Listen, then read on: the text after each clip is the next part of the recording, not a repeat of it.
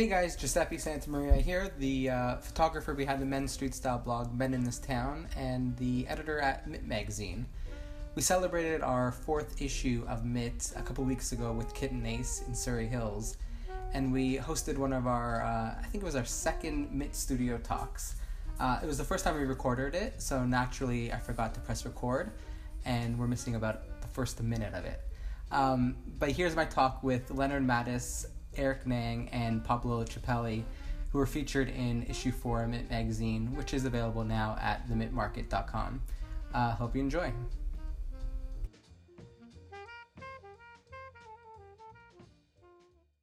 Which is about to launch later this year. So currently my full-time role is working with development team, working with design team, which is almost finished, and now just orchestrating my entry kind of into the luxury market. So that's pretty much what I do right now. Awesome. Pablo? So I'm originally an industrial designer.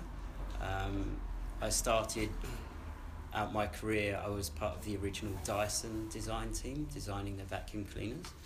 The last job that I had, there was a few in between, but the last one that I had was the innovation manager at Breville, so developing new products for them. And I started up Ciappelli Cycles just as a side project while I was at Breville.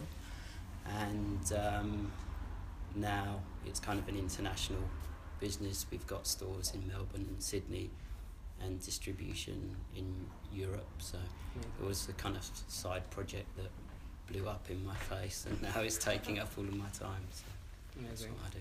And Eric, yourself? I'm a Sydney-based architect.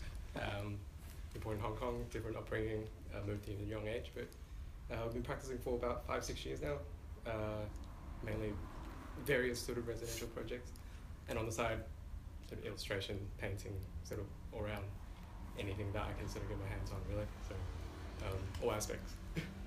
Amazing stuff. Did you guys have any ideas when you were teenagers? Did you have a clue that you'd be doing what you're doing now? Like, did anyone kind of inspire you? And I know your mom was a hairdresser. Did that kind of influence you in kind of getting into this? You were also in the cadets, so it's like two extremes there. How did that work?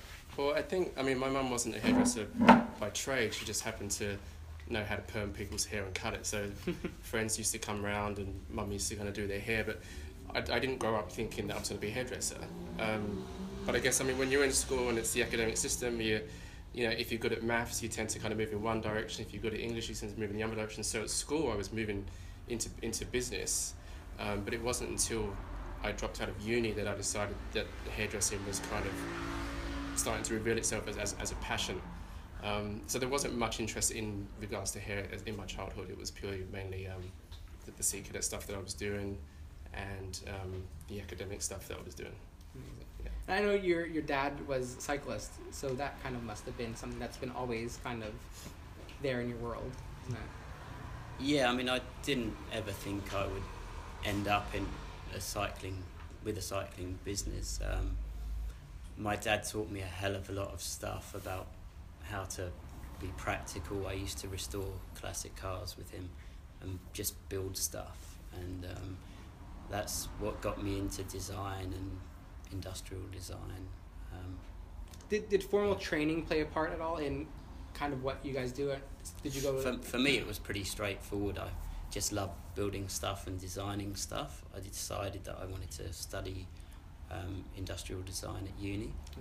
I left uni and got a job as an industrial designer with Dyson, so it all pretty much, I knew what I wanted to do from about the age of 13, and that's what I've been doing ever since. Right. Yeah. And Leonard, you went to school for business, so I guess that you have that talent, and then you kind of want to know how to sell it. Is that kind of the reason why you kind of went to school for business, or was that kind of something that you thought of afterwards? Yeah, I think first time round, I was at uni first time round in London, and I was studying business, but I'd moved from the east to the west, and was going clubbing a lot more than what I was going to classes. So I dropped out of uni first time round, and just, you know, had 6 months of just basically just going clubbing and having a good time and just enjoying the West End culture. And then hairdressing I kind of fell into by accident. And then I didn't go back to education after that. It was purely just on the job training. And it's not until recently I've gone back to uni to study business again. But in relation to what I'm doing with my product line, it seems like it's a nice fit Works, at the moment. Yeah, but there was no intention in regards to the first time round. I was going to go into business. It was purely just that was a natural thing to do after school. You know, was to go to uni.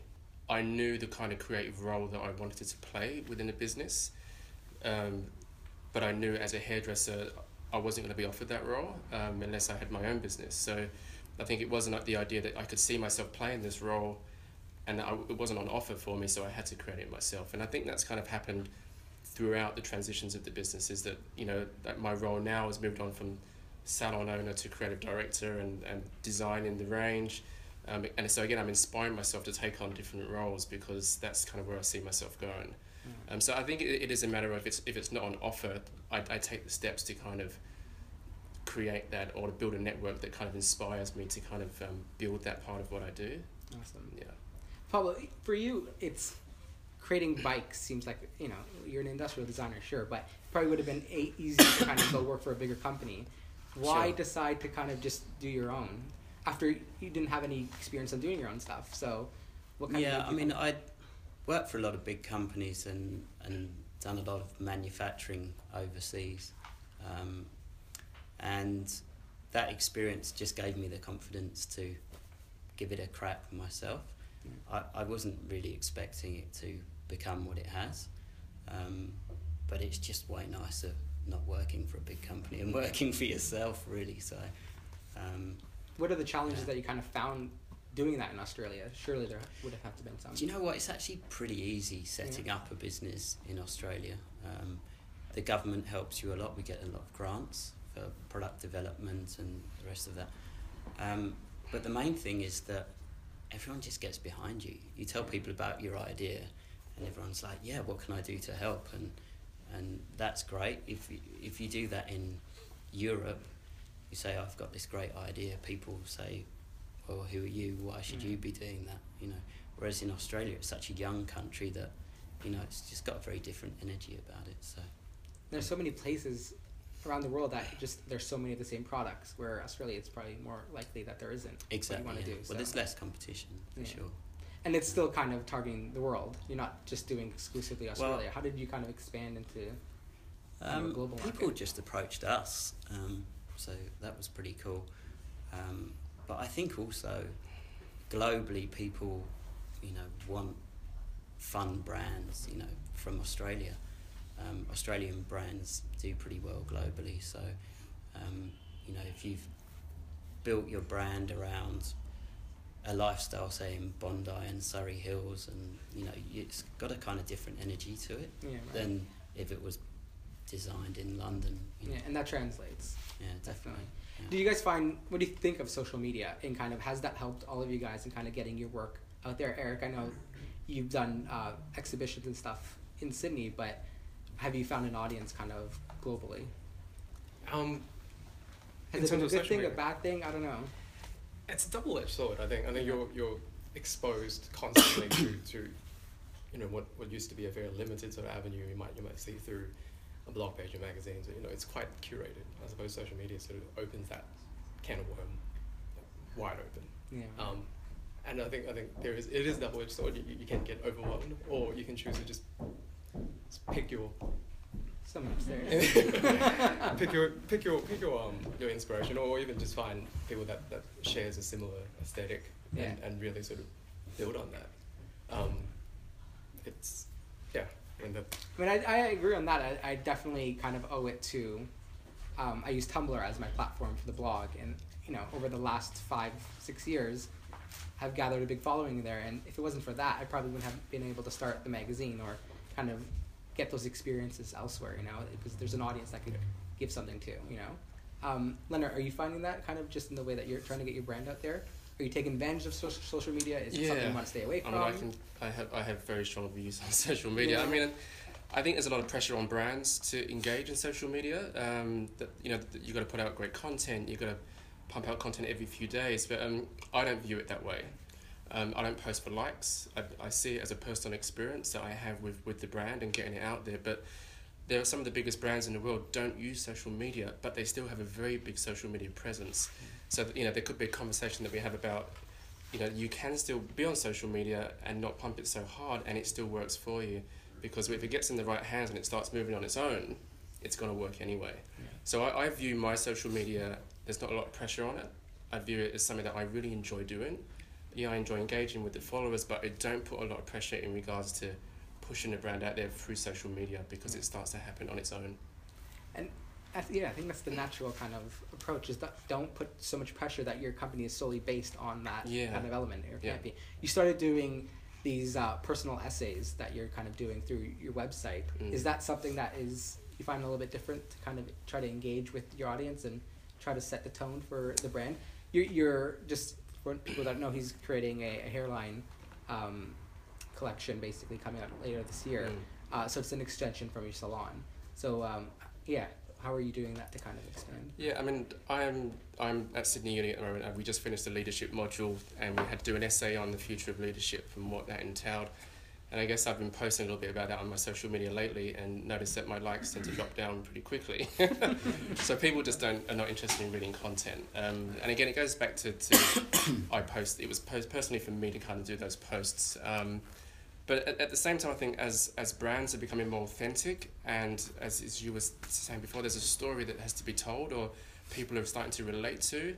I'm starting to feel like it's more than just an image. It's more than just a brand. I think when you start to have a deeper message behind what you do, personally, I just feel that's the future of business. It's more than just a visual. There's a purpose that's driven kind of behind it. Yeah. And I think that's why I've changed my content slightly and started to tell the story of what it is that drives me, or what it is that drives my creativity or my process. Because even if it's not being liked, I still know it's being seen. Right. So yeah, I think the words are an important thing for me at the moment. A bit of a cliche question, but what do you guys kind of do to stay inspired, to kind of stay ahead of the game in your field? What's the creative process like for you guys? Eric, you wanna? I think I'd really look outside of what again, cliche, but what you do, it's a sum of all the experience that you have, and especially I can sort of relate in architecture that you don't just, for example, you don't look at just buildings. I mean, it's so much about the human qualities and how people use their space and how the inside and outside relates. And I mean, this happens on a daily basis, whether you like it or not. Like that sort of experience, I think. So really, so looking just outside of that, what else really, so you can filter back in, so you can find them everywhere. Awesome. How about you, Leonard? I think there are probably two places for me where my inspiration kind of comes from. So, I mean, anything and everything kind of in the streets, wherever I go, I'm quite observant. So, you're kind of someone's shoes, someone's jacket, some building, I'm always kind of being inspired. And the other thing is my imagination. I think I meditate twice a day. When I get the time, I do it twice a day anyway. But I think most of my ideas come through moments of where I'm quite quiet and quite still. And I think David Lynch says that quite often, is that during his moments of meditation is when he catches the big fish. And I think ideas are plenty. And I think when you've got a busy mind and a busy life, the ideas kind of get lost. So I think when you create space, for me, most of my inspiration comes from that. Because I think when you've got that space, there are a lot of ideas. And it's just a matter of picking the ones that resonate or the ones that kind of feel true for you. Awesome. Paulo, how about yourself when just kind of, you have a family as well that you kind of want to balance? How do you kind of balance it all together and make sure that you kind of are on top of the game and business as well? Well, I mean, for me, my family's really understanding. So That's good. I mean, going back to your original question, the really important thing for me is just to allow myself to get into whatever I feel like getting into at that particular time. So if I'm into 50s film stars cars from Italy, I'll just go and buy one and restore it or whatever, and just allow myself, not think, what I should be working on is this project over here, but my head's over here. So I just let myself rip, and I know that I'll work 100 times harder on that than I will on that. So I just allow myself to drift into whatever I'm into right now it's like 1940s gentlemen's cruiser boats. Yeah, right. and I'm just like so into that at the moment and Yeah, right. loving it. So unfortunately my family's kind of realises that you should just let me go on with it, because, and they normally enjoy the ride as well. Yeah, So you get something out of it. Everyone gets something out of it in the end. no, that's really my thing, is just allowing myself to go with my heart and just get stuck into whatever I'm into at the time. I love old things with a story, and that's where I kind of get the inspiration for the brand, you know. So like we restored an old church in the countryside, and this is my daughter Lulu here. doing. Making an appearance. Hey Lulu, say hi. Say hello everyone. Aw, there we go. Come on, wave. Have you built a bike for her? Yes. Yeah, there you go. What colour's your bike? Red. Oh, very nice. So yeah, no, I just love, and you know, all of the bike designs have referenced stuff that's happened in the past. So Right. it's just understanding why things are the way they are, and then moving them forward, but not forgetting where they've come from. Right. And that's what really inspires me, you know, in buildings, cars, boats, bicycles. You know, it's kind of, you know, I just love things that tell a story and have got Yeah. a soul, and that's what I try and do with my products. Any pieces, kind of to end it off, any pieces of advice that you guys have kind of heard or kind of had told to you that has kind of stuck with you over the years, kind of in career or in life, anything that kind of has resonated?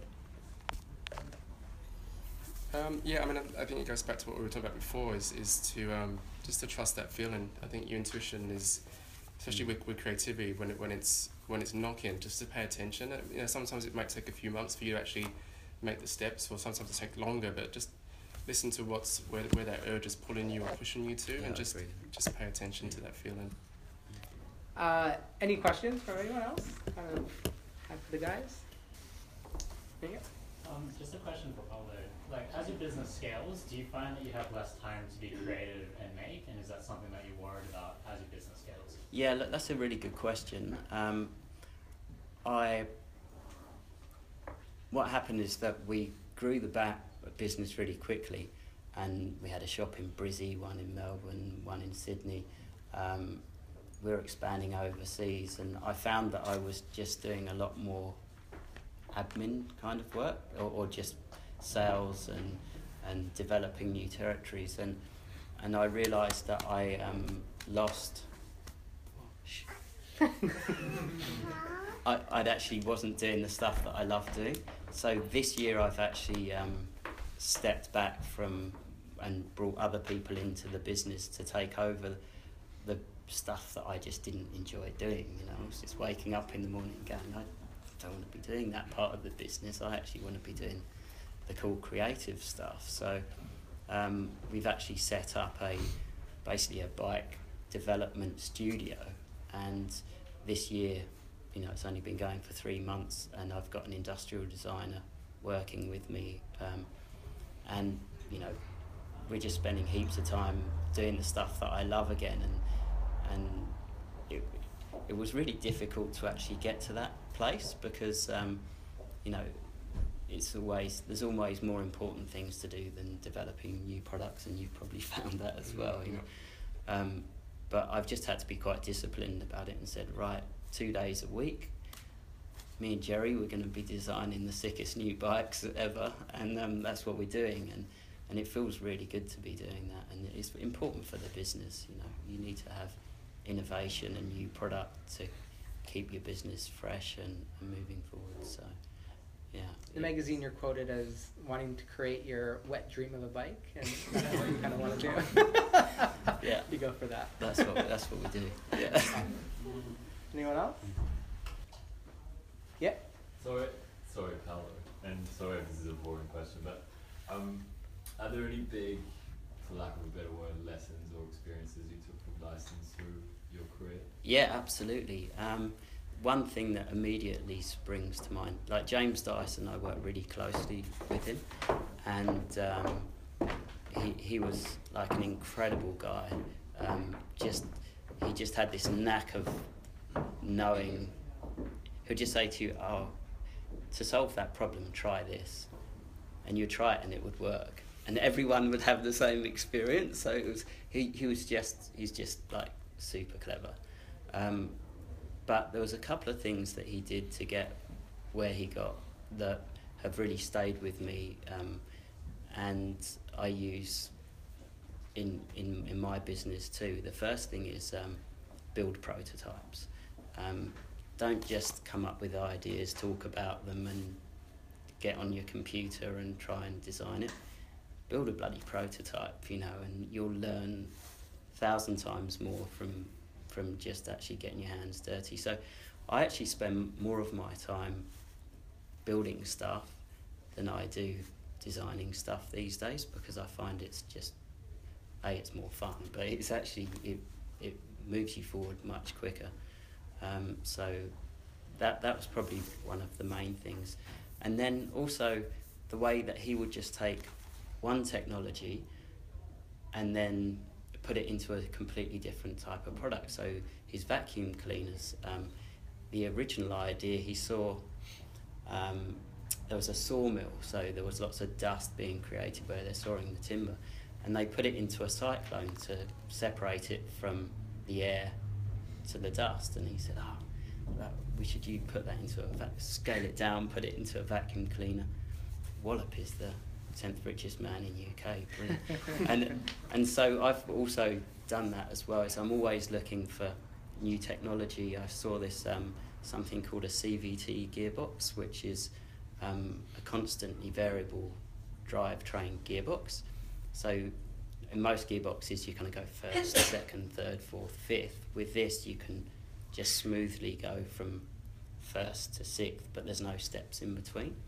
And I was at this trade show in Shanghai about 5 years ago, and they developed this technology for an electric bike, and I was riding this thing around going, wow, this is a game changer, why are they just developing this for electric bikes? So I got chatting to this company and said, look, you've got to give me one of those gearboxes. I'm going to take it back to Sydney. I'm going to have this in production in 6 months.